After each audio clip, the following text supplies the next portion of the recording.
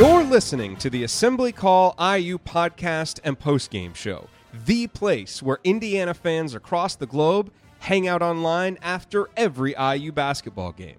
Join us for our live broadcasts on Thursday nights and immediately following every IU game at our website, assemblycall.com. That's assemblycall.com.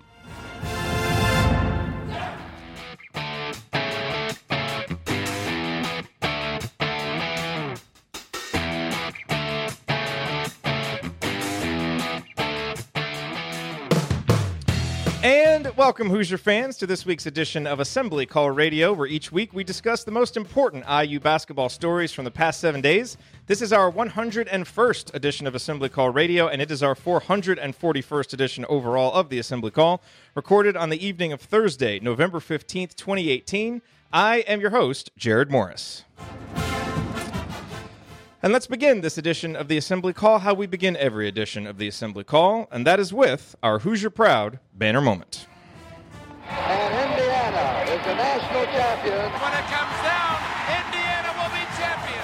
Smart takes the shot. The Hoosiers have won the national championship.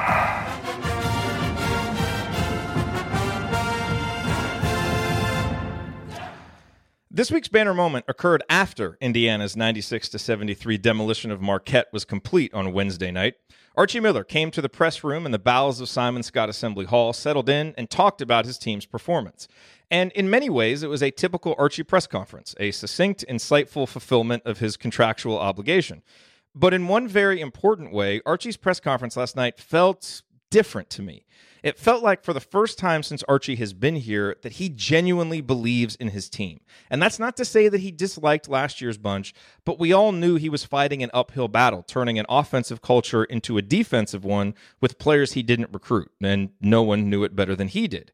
Many of those same players remain this year, but they are now clearly more comfortable and capable playing Archie Miller-style basketball. As for the new guys, well, you saw Rob and Romeo play, so did Archie. One is a stud, according to his coach, who rarely doles out such strong compliments, and the other looked every bit the top 5 draft pick he's projected to be.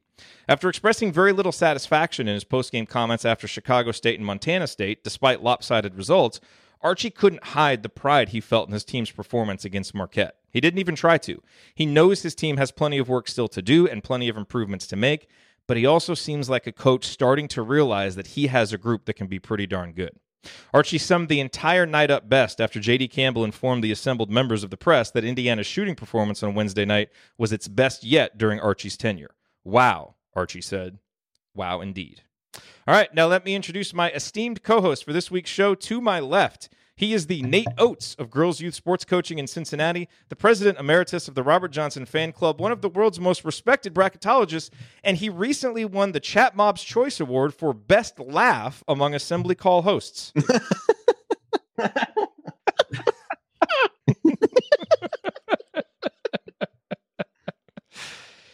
He is Andy Bottoms. Andy, what is your Bottoms line from the last week in IU basketball? That was troubling, but hey, better to be known for laughing than other things. So I'll take it. No, just still kind of basking in the victory from Wednesday night. You know, as you look back on it, just such a big performance in a difficult game, in a difficult situation with some guys being forced to play roles or minutes that you wouldn't have expected early on in the season. And so it's hard not to look at it and kind of feel like this team is probably ahead of schedule where Archie might have expected. I think some of his comments, as you said, may start to shed a little light on that as well. And, just an exciting time to really see them pass this first test with flying colors. And there are certainly times that there are, post-game shows that we want to, move on from and think about the next game. I think the, Chicago State and Montana State games were kind of that way where it's like, all right, this was great. They did what they were supposed to do. Let's move on and think about the, think about the next big test along the way. This is one that it's kind of nice to be able to get back on and talk about again. It's one that you want to linger on a little bit because it feels like one that you may look back on at some point over the course of this season and say, hey, this was, maybe the first sign that, as you said, Archie really feels like he has something in his team and the way they've come together. So it's good to be with you guys and talk a little bit more about this game and look ahead to another big one on Sunday. And to my right, no, it is not Ryan Phillips. He is stuck in a Hawaiian rainforest without Wi-Fi, much to Valerie's continued disappointment. I was kind of looking for Ryan being on tonight. But just like Al Durham stepped in for Zach McRoberts last night, we have someone ready to step into the starting lineup and deliver a strong performance. You've read his work in our weekly IU Basketball News Roundup emails, as well as the Marquette postgame analysis email, and he's received rave reviews for his Basketball 201 segments during our Banner Monday shows. He has a bright future as a deep-thinking and astute NBA analyst, but we will enjoy it right now while we have him here providing insight on our Hoosiers. He's one of our student interns for this season, Ben Ladner. 90% of his basketball opinions are moronic. He ought to be fired. Ben, don't mind them. They're just afraid you're going to Rob Finney them and they won't get their starting host slot. Sure. Just pay them no mind. So What stood out most about Indiana's win over Marquette to you, Ben? I would second everything Andy said. I think it's a good to see them pass this first test. And then I would also add that it's going to be an important momentum builder as well as they go into Arkansas. And then they kind of have a little bit of a break. They're still playing games, but they're not really these marquee opponents. And then you go into Duke on the 26th, and that's probably going to be the best team Indiana faces this regular season, at least the most talented team that they see. And so I think all of this is kind of snowballing and leading up to that Duke game where you obviously take it one game at a time, but I think it would be really nice for Indiana to be able to walk into Cameron Indoor Stadium with an undefeated record. You presume that Duke will likely do the same. And so this Marquette game was a really nice kind of first building block for that, not just for the Duke game, but beyond that to kind of see how this season unfolds. All righty, well, here's what we are going to talk about this week. We have to cover the unfortunate news about Jerome Hunter's injury. We will here at the end of segment 1. We're going to take a deeper look at Al Durham's outstanding game on Wednesday night, and then we're going to play a fun game called Fair or Too Soon to Say, in which we discuss some of the most common and interesting reactions to IU's play thus far, and then we will answer your questions. All of that coming on this week's edition of Assembly Call Radio. First, before we get to all that, I am very excited to introduce our newest sponsor, Comfort Option. And as I told you last week, they will be with us all season as the presenting sponsor of Assembly Call Radio. And in future weeks, I will tell you all about their mattress store to your door product that is revolutionizing how people purchase mattresses in central Indiana. But before we get into all of that, there are a few things you need to know about Comfort Option as a company. They are an Indiana-based mattress manufacturer. They are backed by over 65 years of experience, and they are family-owned and operated by third-generation graduates of IU. And then there's this, which is clearly the most important thing you need to know about Comfort Option and why we're so excited to have them as a sponsor. Nathan Elliott, whose grandfather founded the company, is Comfort Option's chief marketing officer. He is the person who originally reached out to me about pursuing a partnership with the Assembly Call. And he counts among his most prized possessions an autographed picture of Calvert Chaney. Obviously, this is my kind of guy. And that's the thing about the Comfort Option team and company. These people are Hoosiers through and through. They bleed cream and crimson, just like you and me, and they also happen to produce a fantastic mattress product. And I'll tell you more, as I said, about Comfort Option's mattresses in future episodes. For now, if you're curious, visit comfortoption.com to learn more. Can a brother get some coupons? And yes, if you decide to buy a mattress in the meantime, make sure you use the promo code ASSEMBLY at checkout to get a $50 discount on your mattress purchase. That's comfortoption.com, promo code ASSEMBLY for $50 off mattresses. Thank you. Alrighty, you are listening to Assembly Call Radio. I'm Jared Morris here with Andy Bottoms and Ben Ladner. And guys, let's talk about, it's been a very triumphant week for Indiana basketball in so many ways. Big win over Marquette. But we got some really bad news today about Jerome Hunter. He's had a mysterious injury that it's kind of felt like no one's really kind of known how to explain it and describe it publicly. But, we got the news about him winning the gold jersey a couple weeks ago, and then all of a sudden he's hurt and he hasn't played. And we found out today that Jerome underwent surgery Wednesday evening at the Cleveland Clinic. That's why he wasn't at the game. And it is to treat, quote, a lower body condition that first developed early in the semester. The release from Indiana said he is recovering from the procedure and hopes to return to campus next week. Hunter, who has not seen any game action, will remain out indefinitely. So, Andy, that's not a lot to go on. I know just kind of myself personally, I guess just kind of preparing myself for the reality that Jerome likely won't play this year and will redshirt, and I'm just going to kind of hope to be pleasantly surprised. But obviously this news doesn't sound optimistic, and we just hope that whatever the issue is, the surgery can correct it. He can get back on track because he's a guy who's going to have a long career playing basketball. And, regardless of what he will mean to IU's program, just for him personally, we want to see him get back on the court as soon as possible. Yeah, I mean, we definitely wish him a speedy recovery from whatever the situation is that's going on. And like you said, I think at this point, expectations for him have probably started to shift a little bit into maybe this does become a redshirt season for him. And I don't know that, certainly not what he would have wanted and would have expected coming into this. And for a guy that Archie Miller really talked about in the offseason of really loving the game as much as anybody that he's been around, certainly would be a difficult decision for him. But if that's what's winds up being best for his long-term health, and I think he's a guy who's a really talented player, and at some point it becomes a little bit difficult the further you get into the season of, even if he came back and if he is healthy enough to come back, how do you really work yourself into that rotation and as things get settled in there? So it may be a situation that even if he came back, would it really be putting him in a great position to succeed? And I'm not sure that it would. It's hard to speculate what that timetable would look like. So hopefully it's something that the surgery and some follow-up treatment can take care of, and he gets back to doing what he loves to do, and we see him in an IU uniform as soon as we can. But certainly his recovery is the most important thing, and we'll kind of figure things out from there. But yeah, definitely kind of an odd scenario where I think understandably tight-lipped about what's going on, wanting to protect his privacy, as well as it's just probably something that I would assume is a little bit harder to understand than the injuries that people are used to hearing about, sprained ankles and back issues and things like that. And probably a situation where maybe you keep some of the speculation lowered a little bit by saying less.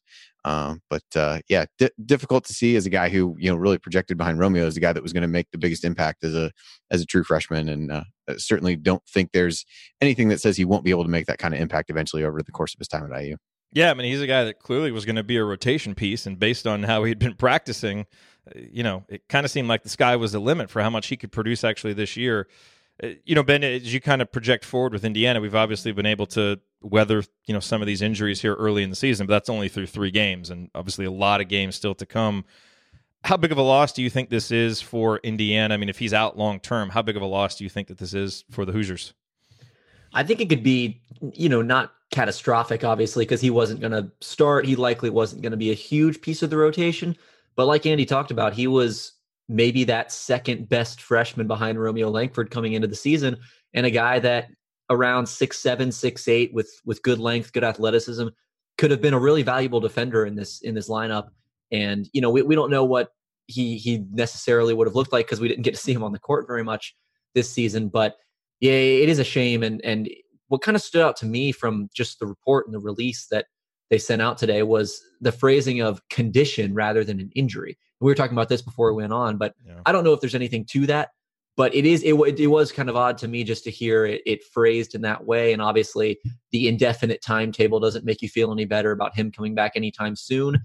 But IU's going to have to find a way to replace what Jerome Hunter would have given them. I think that probably means more minutes for Justin Smith than he might have gotten. It probably means you lean a little more on Juwan Morgan, although he was going to be a key player anyway. And then, I think a question that I've had kind of all season long thus far is that back end of the rotation, kind of that 4 or 5 spot. I've been calling it like the emergency big man, just the guy you turn to for 3 minutes at the end of a half. That might have been Jerome Hunter. Those might have been kind of his pockets of the game to really work with that second unit and maybe play some time with the starters as well. So Jake Forrester, Clifton Moore, Race Thompson, all could be in line for more minutes. But I do think this hurts Indiana, if not catastrophically. It is definitely a significant loss for them. Yeah. Well, get well soon, Jerome. We can't wait to see you out there in the Cream and Crimson playing again. Certainly for our sake and for IU's sake, but mostly for yours to get your basketball career back on track. All righty, coming up on the Assembly Call, let's talk about Al Durham, who got the start in place of Zach McRoberts last night and delivered the best game of his IU career. What does it mean going forward for him and for Indiana? That is next on the Assembly Call. Stick with us.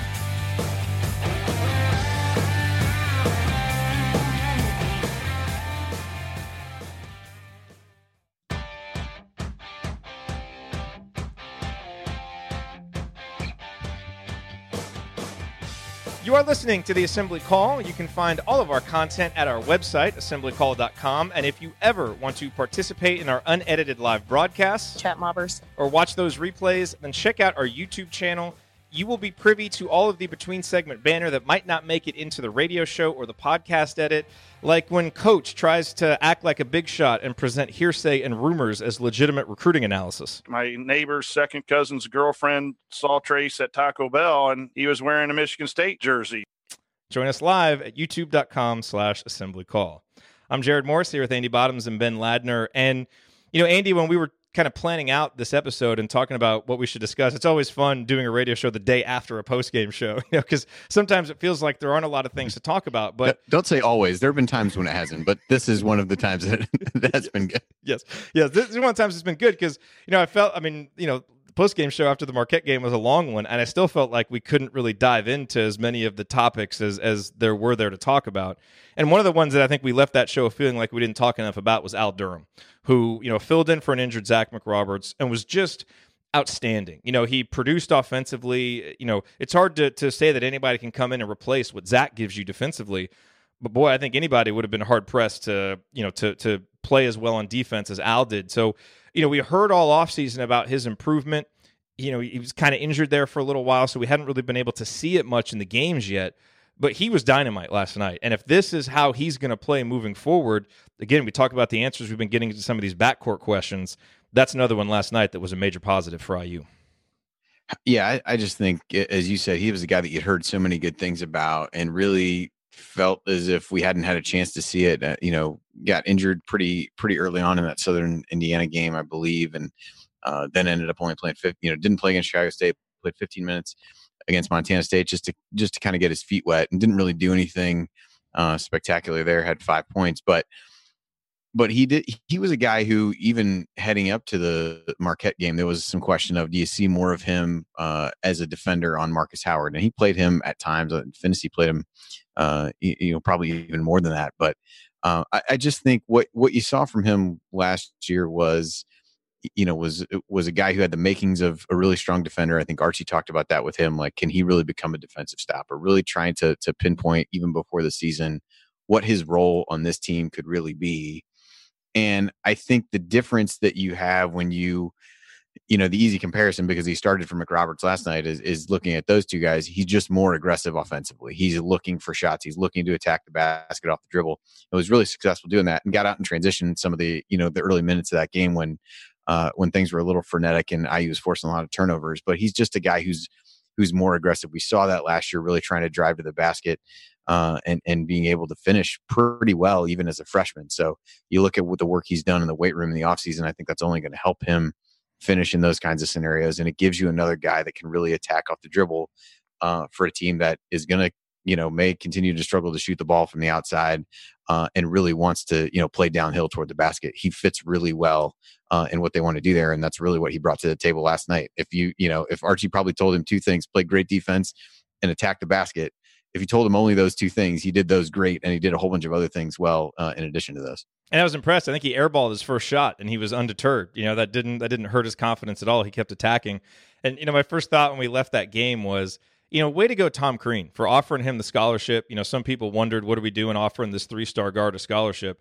Clearly, Al deserves it. But the irony is, it feels like he's such a better fit for Archie's system and the way Archie wants to play than he would have been under Crean. So, huge kudos to Crean, because I think Al was a great get. He's just a terrific guy who really embodies everything you want out of IU basketball. And to see him be this productive as a sophomore is just fantastic.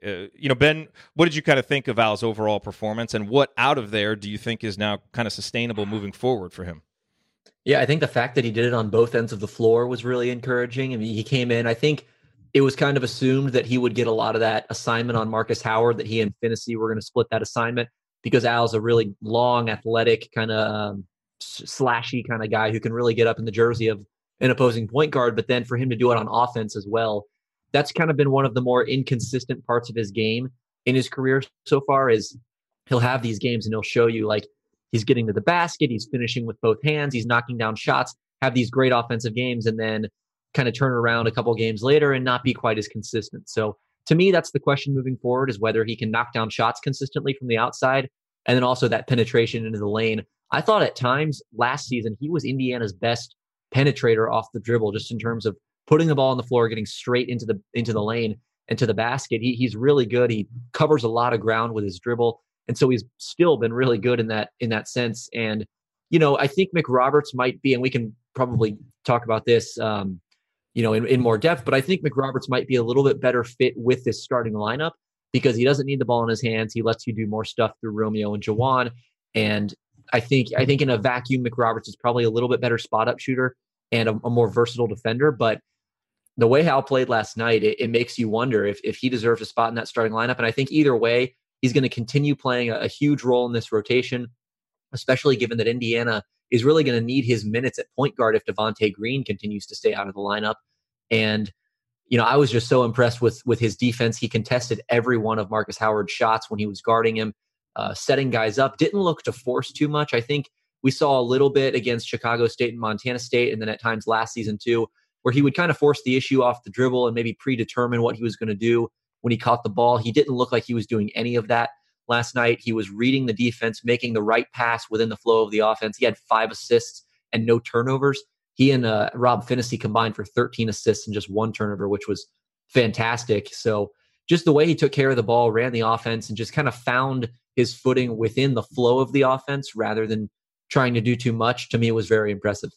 You're listening to Assembly Call Radio. I'm Jared Morris here with Andy Bottoms and Ben Ladner, and we're breaking down Al Durham's terrific performance against Marquette. It's important to remember we're 3 games in. We've played 2 terrible opponents and obviously have the impressive win over Marquette.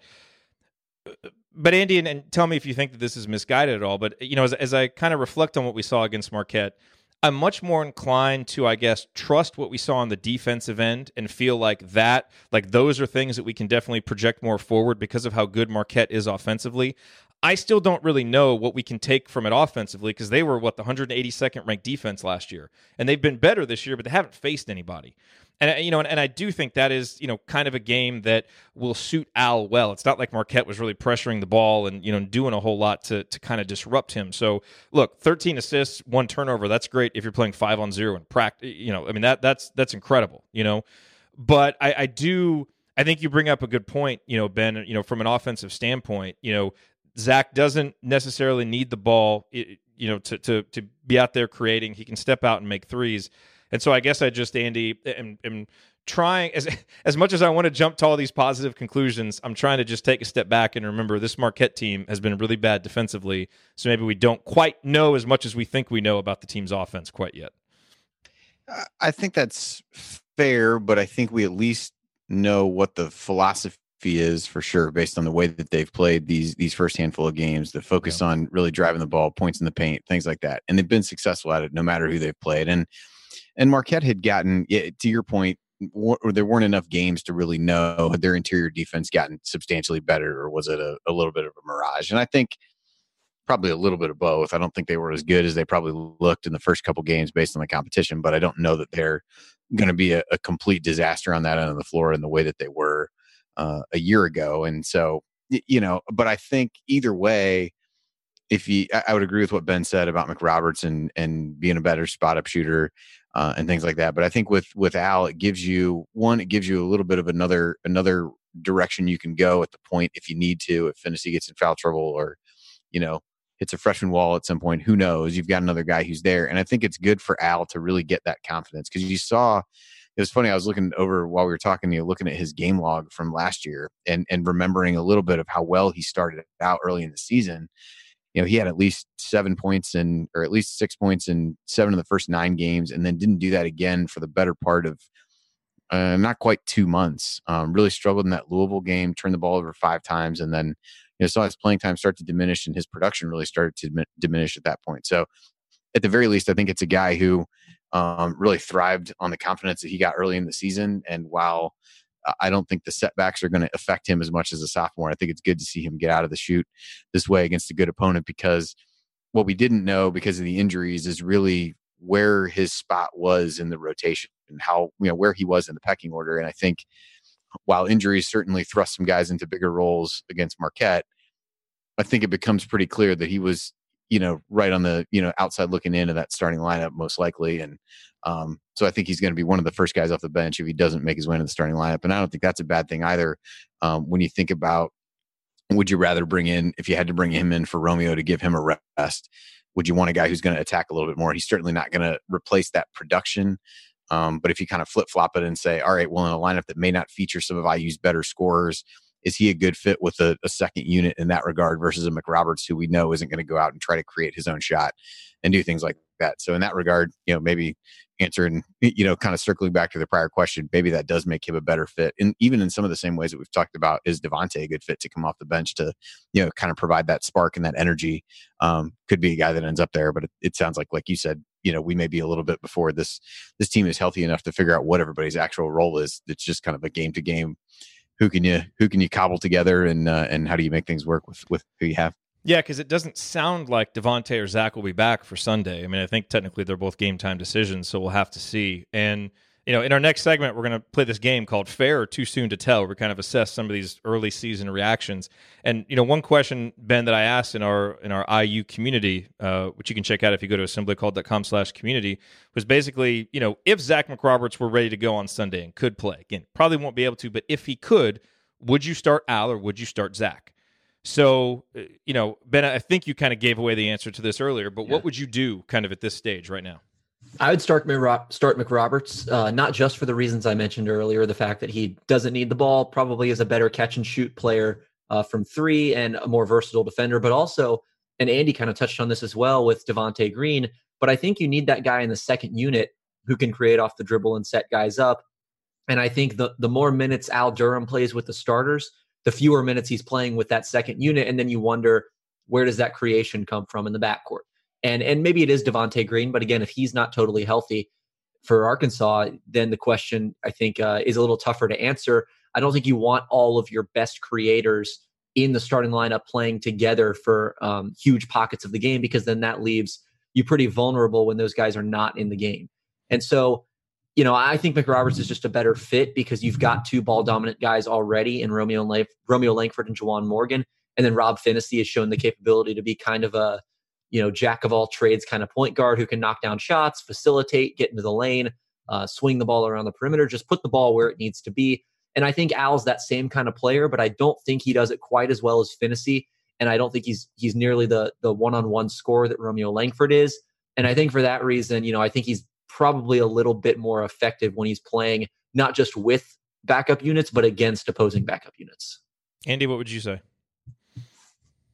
Yeah, I tend to agree. I think coming into the discussion, I don't know that I had a firm thought about it, but the more kind of listening to Ben talk about it and what I said last, it feels like he might be able to be even more successful in that scenario. And ultimately that's what you want. I think he's a guy that can really be a spark plug on the team. Certainly a good energy guy and could really be a leader within that second unit to the extent that IU really rotates those guys in that way. So I think in the Arkansas game might be an important guy just in the sense of, trying to break their press, having another ball handler and a guy that, comes off a game where he made really good decisions and took good care of the basketball.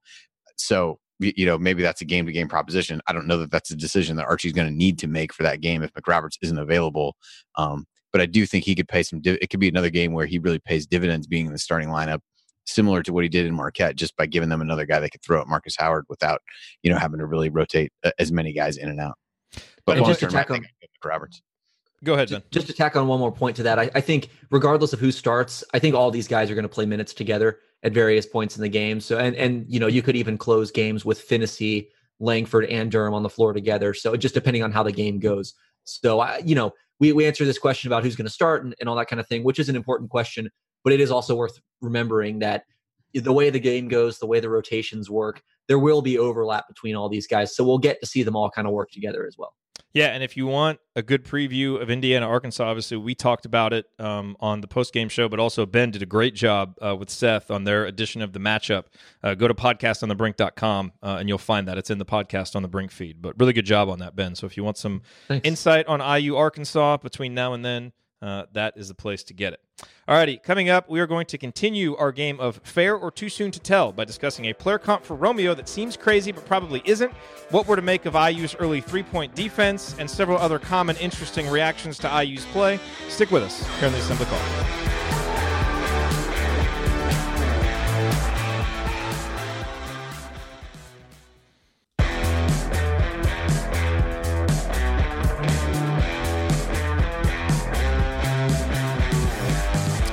Welcome back to the Assembly Call. I'm Jared Morris here with Andy Bottoms and Ben Ladner. Remember that if you are a serious IU Hoops fan, you need to be subscribed to our free IU basketball email newsletter, especially now that the season has started and we're sending out our in-depth post-game analysis emails the morning after every game. There's a high-level operation going on out there. Joining is easy. Just text IU to 66866 or go to assemblycall.com. That's IU to 66866 or go to assemblycall.com. Make no excuses. Can we get some basketball, please? Alrighty, back to talking basketball. And guys, we started this in the last segment. We're going to play a little game that I just made up this afternoon when we needed a segment, and it's called Fair or Too Soon to Tell. And, you know, the genesis for this is basically we're 3 games into the season, but, you know, we kind of feel like we know a lot about this team now. There's lots of reactions kind of going around. So let's just see, are these reactions, is it fair, or do we think it's too soon to tell, right? Because most of the things people are reacting to, it's not like they're wrong, right? I mean, Indiana's 3-point defense has been better this year. But is it fair to say that it is better, or is it still too soon to tell and we need kind of a bigger sample size? So let's just kind of go down the list. We will start with the easiest one. Yes, folks in the chat mob, please play along in the chat. So start with you, Ben. Rob Finney should be this team's starting point guard moving forward. Is that fair, or is it too soon to tell? I think it's fair.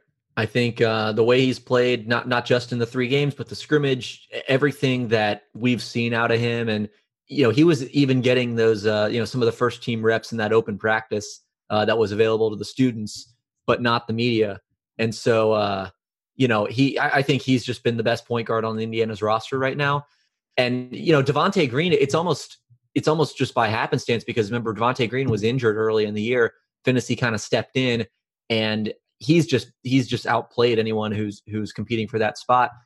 The ability to probe in the lane and run that offense, he runs it like a veteran. I mean, he does not look like a freshman point guard out there, either physically or mentally. He's really, really strong, really quick for a guy his age, and then just has a great understanding and a grasp of how to run the offense, a good shooter already as a young guy, which is encouraging for Indiana's offense, and obviously a guy who can defend the point guard spot as well as anyone. So I think that's fair. I think it's his spot until he proves otherwise. And Andy touched on it earlier about kind of the freshman wall. That's certainly a possibility. And if he runs into that, maybe 10, 12 games into the year, has a tough stretch, maybe you pull him out of the starting lineup for a few games and then maybe put him back in. But to me, until he proves that he's not fit for that spot, he's the starting point guard on this team. Yeah, it's unanimous in the chat mob. Everybody fair. Andy, I assume that you agree. Yeah, I think so. I mean, you've got Archie, who's not necessarily one who doles out praise, or at least high end praise too often, calling him a stud after his third college game. That feels like a pretty good endorsement for him. And yeah, he certainly hasn't done anything so far. May have kind of gotten a first crack at it through injury, but he's acquitted himself very well. And it's one of those where it kind of similar to what I brought up with Al, where we may never know what the original rotation of this team was supposed to look like because there have been so many injuries. But he's certainly, taking the keys at this point, and I don't think he's going to give them back anytime soon. All right, so here's the next one. You guys will understand why this one is a little bit hard for me. But I have seen this in multiple places, so this is not coming from me, but let's assess this reaction. The closest IU player comp for Romeo is Calbert Chaney. Andy, fair or too soon to tell? Freshman year Calbert Chaney. And I have some numbers if you want to hear the numbers. All right, let's hear the numbers. All right, so now look, Romeo's only played 3 games, but Calbert is a freshman. Of course, he came right in and was so good. 17.1 points per game, 4.6 boards, 1.7 assists, shot 57.2% from the field. That's over the course of a full season. Romeo, through just 3 games, 17.7 points, 4 rebounds, 2.3 assists, 57.1%, and doing a little bit more in terms of steals and blocks. So the numbers really similar, kind of the scoring profile really similar. I think everybody knows the reverence with which I have for Calbert, but the more I think about this, to me, I think obviously we have to see more. So I guess ultimately it is too soon to tell because Romeo's going to have to do this against better teams and do it all season and do it in the Big Ten. But I didn't scoff at this when I first saw it, and that was kind of a shocking reaction for myself, viscerally. What do you think, Andy? It's an interesting question. I think when you look at what was expected of them coming in, Romeo, tons of fanfare, McDonald's All-American, really highly thought of, super high expectations. Chaney, part of a really good class overall, but was not the headliner of that group by any means. But pretty much from the minute he stepped in, you could kind of see it. So it's a little bit odd, even just coming into it that way. I also try to think about, how they really scored their points with Chaney really, setting up screens so well, running off motion, shooting mid-range shots, the kind that he did when he broke the scoring record. Like those were kind of the bread and butter Chaney plays. He did have some of that driving ability that, as you've, kind of talked about before, where that was maybe an underrated part of his game. Whereas Romeo is doing so much off the dribble, makes it really look effortless getting to the basket. So I'm going to say too soon to tell, just because I think from a production standpoint, I think it's absolutely fair. I think from how they go about producing those points, rebounds, whatever, I think they're still a little bit different in my eyes. And to your point, we're 3 games in. So I think productivity wise, I can see it. I struggle a little bit. I think if you squint enough, you can, probably see it a little bit in some other ways, but I'll say too soon to tell on that one. But again, as you said, this is, kind of stepping on hallowed ground for you and I. So it may be a little bit difficult for me to look at this objectively, but that's what I would say. I hate player comps. Ben, noted Indiana basketball fan, Ben Ladner, your thoughts? Fair or too soon to tell? I think I'm too young to answer this question. Okay, you do know who Calvert Chaney is, though. I do know who he is, but okay. His Indiana basketball career ended about 4 or 5 years before I was born. Just stop. Don't just finish stop. that. I don't even know why I kicked this one to you. Okay. Yeah, I know. I was wondering that myself, but I have been trying to think about like Romeo comps and kind of who he's a tough comparison because the way he plays, he's kind of this languid mover where he just kind of glides into the lane, and his 3-point shot hasn't fallen yet. I think that'll come around. You mentioned his field goal percentage, shooting around 57% from the field.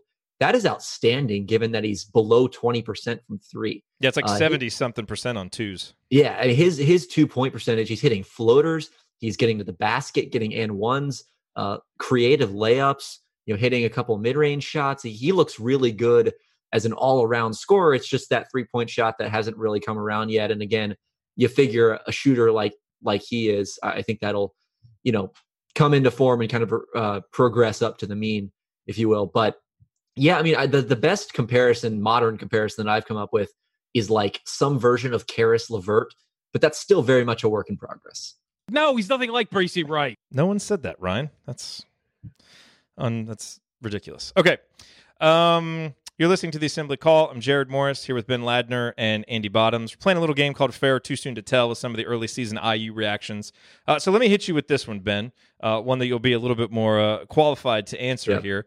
Juwan Morgan will score fewer points, but be a more impactful player this season. And real quick, last year he averaged 16.5 points, 7.4 boards, 1.5 assists.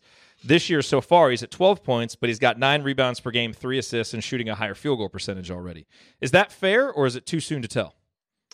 I think it could be both, because I think this is a distinct possibility. Given the fact that Romeo Langford's coming into the fold, you assume that Justin Smith will score more than he did a year ago. I don't think that they're going to lean on Juwan Morgan in quite the same way that they did last season. That said, it wouldn't shock me if he upped his scoring average and became, a more dominant scoring force. But I think either way, he's going to become a better all-around player than he was last season. And the part of his game I'm really excited to see is how he works as a facilitator.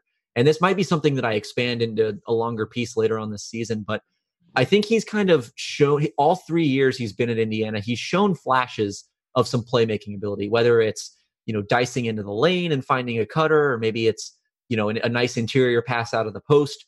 Maybe it's passing out of a double team to hit a shooter. He's kind of shown these flashes, these bits and pieces of some passing instincts, but it hasn't shown out really in the numbers with super high assist totals. And I don't think he's done it at quite the consistent level that you'd want from like a true playmaking 4. So in that sense, I think he could become that guy this season. And it wouldn't surprise me if he averaged 3-4 assists this season, just because he's going to get doubled in the post. He's going to draw a lot of defensive attention. And now he has some pretty effective weapons around him that he's able to pass the ball to. And so I think regardless of where his scoring levels out to, I think he's going to be a better passer, better playmaker, maybe a better rebounder, and just a better all-around player this season. Yeah, and if he has less of an offensive load, too, he'll have more energy for defense. And I thought his defense against Marquette was probably as good as I've seen him play defensively, Andy. Yeah. For me, I would say that's fair at this point. I would put myself in that camp. I think because of the assist that Ben mentioned, last year, the thing about an assist is that somebody has to make a shot on the other end of the pass. And so I don't know that he was necessarily not a good passer last year, right. But the ability of other guys to actually finish and convert on those opportunities and benefit from all the attention that he drew from defenses was important. And so I think his scoring was higher last year just because it was such a burden on him to score. And I think this year with a better supporting cast he's going to be able to, show all the other things he can do and how well-rounded his game is. And ideally, allow him to not have to play as many minutes even, at which point some of the production might go down. But I think those become more quality minutes on both ends of the floor, as Jared mentioned. And one other thing I think that could, be a major factor in his improvement and how much more effective he becomes is that 3-point shot. He's sitting around 40%, but he's only 2 of 5 on the season. So that's going to be a figure to watch all season long. If he's a consistent mid-30s, high 30s 3-point shooter, he's immediately a better player than he was last year. Okay, let's hit these last couple quickly here. So, fair or too soon to tell? Andy, you start on this one. Indiana's 3-point defense is markedly improved from last season. The numbers are obvious. Last year, we gave up 36.7% from 3-point range. This year, 18.6%. Although, in fairness, there have been some open looks that the opposition just hasn't made. So, what do you think? The 3-point defense is markedly improved, or do we need to wait to really find out? That's a tough one. I'm gonna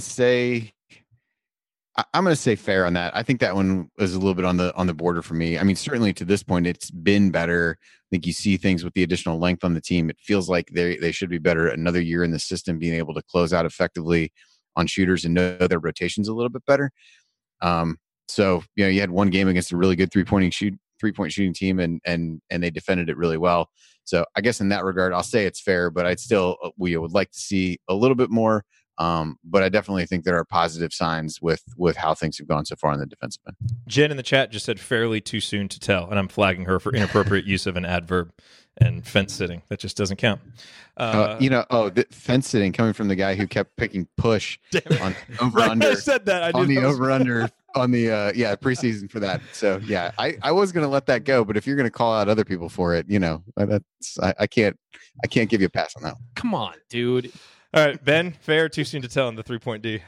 I'll say too soon to tell. We've talked about the vulnerabilities of the pack line defense when it comes to catch and shoot threes before, and there are ways to work around that. And this Indiana team could be a team that does work around it, and maybe they get there by mid-season, end of season. But I'm going to need to see them do it a little bit more consistently. Marquette missed a lot of open shots last night, and Indiana did do a good job defensively. I thought they made Marcus Howard's shots difficult. They closed out on shooters pretty well. But I think they need to do it against more teams, against better teams, and just for a longer stretch of time. I think we need a little bit bigger sample size on that before I really buy in. Okay, last one, Andy. Demezy Anderson isn't ready yet to be a key piece of the rotation. Now, he's getting time. He's actually played 45% of the minutes so far. Part of that was, getting some garbage time minutes in the first couple of games, but he's playing a lot of minutes, and he was obviously in there a lot last night. But I think the common reaction people have had kind of coming down off of that exhibition game where he hit, the 4 threes, and I think everybody was really excited. People still excited about the long-term potential, but some questions about the defense, and his ability to handle the ball against some of these better defenses. So fair or too soon to tell that Demezy is not yet ready to be a part of the rotation? This one's difficult because I'm not sure there's, you look at the game against Marquette, there was really not an alternative. Even if you thought he wasn't ready for it, there wasn't anybody else to really turn to. And you saw when he came on. Okay, so assume that we have that we're at full strength, I guess, is the... Yeah, then I guess I would say that seems fair for now. I mean, by his own admission, he seems like a pretty self-aware guy and talked about his struggles defensively. And Marquette, I mean, as soon as he came on the floor, I mean, Sam Hauser's eyes lit up and he was just going at him from all over the court. I mean, that was really what you saw. They really attacked him defensively, and other teams are going to do that as well. So I think that's the big part of it for me. I don't think while he is a really good scorer, I don't think that's what IU. It's a bonus that he scores. I mean, last night they just needed him to take up minutes and play well. So I think he's capable of continuing to play where he is, and I think he will continue to. almost out of necessity, and that may benefit him greatly in the long run, even though probably going to be some growing pains in the short term. So I don't think he's ready for that right now. But I think this experience, if he responds to it well, suggests that he will be ready for it by the end of the season. Ben? I agree. Full strength, I think he's not quite ready. To me, he's just kind of like a guy, who doesn't really do much. He doesn't take that much off the table, but he also doesn't put much on the table for you. So if he's not knocking down shots, especially, then it's unclear to me what value he provides as the rotation piece. But again, with McRoberts out, with Jerome Hunter presumably out for an extended stretch, it might just be a situation where you need him to soak up minutes, almost like a long reliever where you just need to put him in there, and eat up some minutes and be a part of that, a part of the rotation then. And I think he can do that. He's not, like I said, he's not going to take much off the table for you. It's just a matter of how much of a positive impact he's making. I suppose at that point in the rotation, though, if you can just get, mediocre net zero contributions from your guys, with this 8th, 9th man in the rotation, I think that's probably a net win. I felt like we had an amazing conversation on all levels. All righty, coming up in our final segment, we will answer some of your questions, including what has surprised us the most about IU's play so far this season, plus our early impressions of the Big Ten. All of that coming next in our final segment. Stick with us.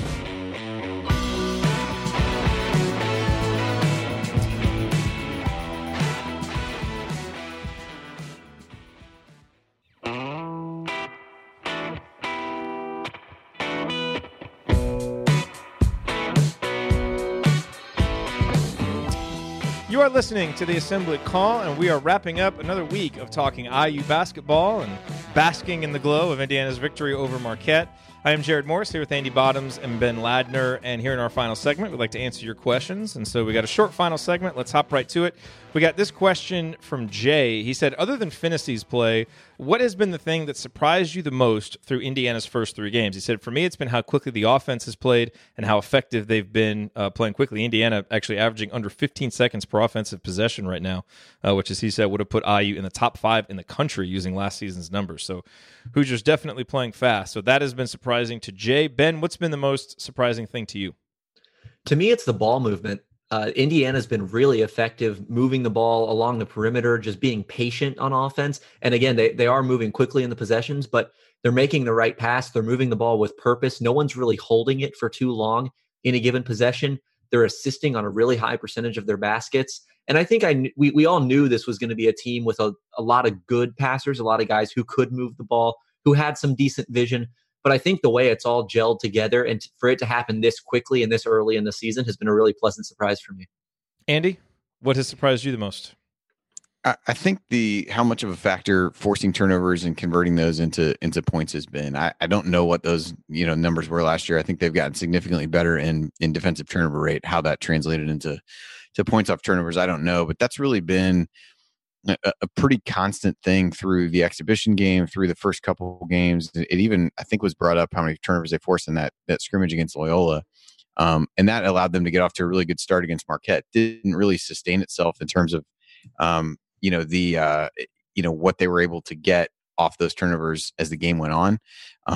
But I thought that's been a really constant drumbeat for the team. And with so many young guys in the rotation, with so many injuries, to see the defense be where it is was really impressive to me.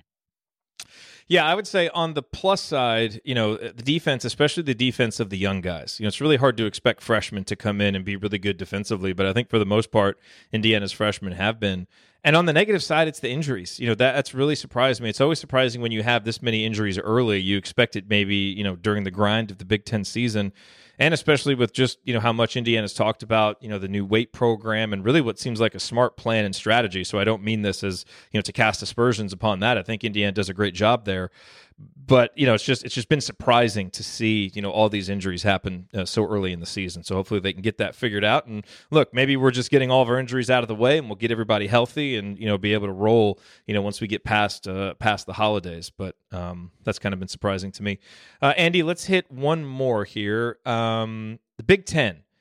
JD asked, have your impressions of the Big Ten as a whole changed at all since the season started? Big Ten didn't really play many teams, but then all of a sudden, you've got Michigan waxing Villanova, obviously Indiana playing well. The Ohio State went into Cincinnati and won. There have been some pretty impressive victories for the Big Ten so far, and while no great team perhaps has emerged, sure seems like there's a whole lot of really good ones. Yeah, I don't know that my opinion has changed on there really being a truly top end elite team nationally, but certainly what Michigan was able to do at Villanova last night was impressive. IU's been impressive. So I think maybe that the depth in the toward the top of the league is even a little bit better than we thought. We kind of talked about that, how you could look at teams 1 through 6 in a lot of ways, and they seem pretty interchangeable. So it's been a good thing for the league. They've been really successful in a lot of these non-conference games. They've only lost 2 so far, so that benefits everybody in a rising tide lifts all boats scenario come March. And so I think that's positive, but I do think it's going to be a slog in a 20-game schedule with some of these teams. There are not going to be a lot of easy nights out there. So I think overall the quality is a little bit better. Don't know that it's changed my opinion on, what maybe the ceiling is for the better teams in the league, but I think they've certainly been better than people thought to this point, and that's a positive thing for everybody. All right, we got about a minute left. Ben, let's take this one final question from Richard. After seeing how IU did against Marquette, do you have higher expectations for the season? I don't, but that's, I think, only because I was pretty high on this team coming into the year. I thought their ceiling was around the Elite 8, maybe Final 4 if everything breaks right. So I think they're probably still at that level, which is by no means to say that they're a lock to make it that far. But I do think this is a team that can hang with almost any team in college basketball, and certainly that Duke game will be a big test of that. But that Marquette game, I mean, it kind of just proved when this team is on, it can really beat some good teams. And so, it's early. It's good to see that early in the season, and for them to prove that they can do that in just the third game. Andy, 20 seconds left. Did the game change your expectation for the season at all? I think it changes I think they're further ahead at that point in the season than where I thought they would be. They seem closer to, maybe what my high end expectations were already. But you try not to overreact too much to one game. So they probably did in my heart, but I'm trying not to let that show as much as it probably does. Yeah, I agree with you. All righty, well, that'll do it for us on this week's episode of the Assembly Call. If you want to see us do the show live and be part of the live chat, join us at assemblycall.com on Thursday nights for the live broadcast of our Assembly Call radio recording. And you can always subscribe to our podcast by searching for Assembly Call wherever you listen to podcasts. Also, don't forget, go to assemblycall.com or text IU to 66866 to join our free email newsletter. Thank you for listening. We'll be back to talk IU hoops again with you Sunday after IU Arkansas. Until then, keep your elbows in and your eyes on the rim. And go Hoosiers.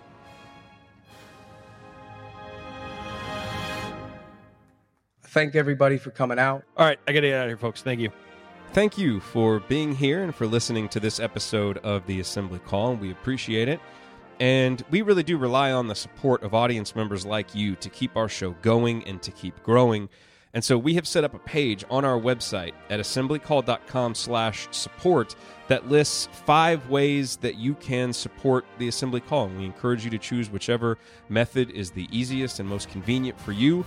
One of the methods is donating, and so many of you have donated, and we appreciate it so much. On that page, you can choose a monthly recurring donation or an annual recurring donation or just a one-time donation, whatever works for you. And if you don't want to donate, another way to support the show is you can use our affiliate URLs, iutickets.shop or iustore.shop when you're going to shop for tickets or gear, and we will get paid a small commission when you use those links. But however you support the show, we appreciate it. Thank you. Sticky notes, email alerts, a string around your finger. They're just not big enough. So here's a big reminder from the California Lottery. Tonight's Mega Millions jackpot is over $250 million. Whew. Play now. Please play responsibly. Must be 18 years or older to purchase player client. Sticky notes, email alerts, a string around your finger. They're just not big enough. So here's a big reminder from the California Lottery. Tonight's Mega Millions jackpot is over $250 million. Whew. Play now. Please play responsibly. Must be 18 years or older to purchase player client. Some people just know there's a better way to do things, like bundling your home and auto insurance with Allstate, or hiring someone to move your piano instead of doing it yourself. So, do things the better way. Bundle home and auto and save up to 25% with Allstate. Bundled savings vary by state and are not available in every state. Saving up to 25% is the countrywide average of the maximum available savings off the home policy. Allstate Vehicle and Property Insurance Company and affiliates, Northbrook, Illinois.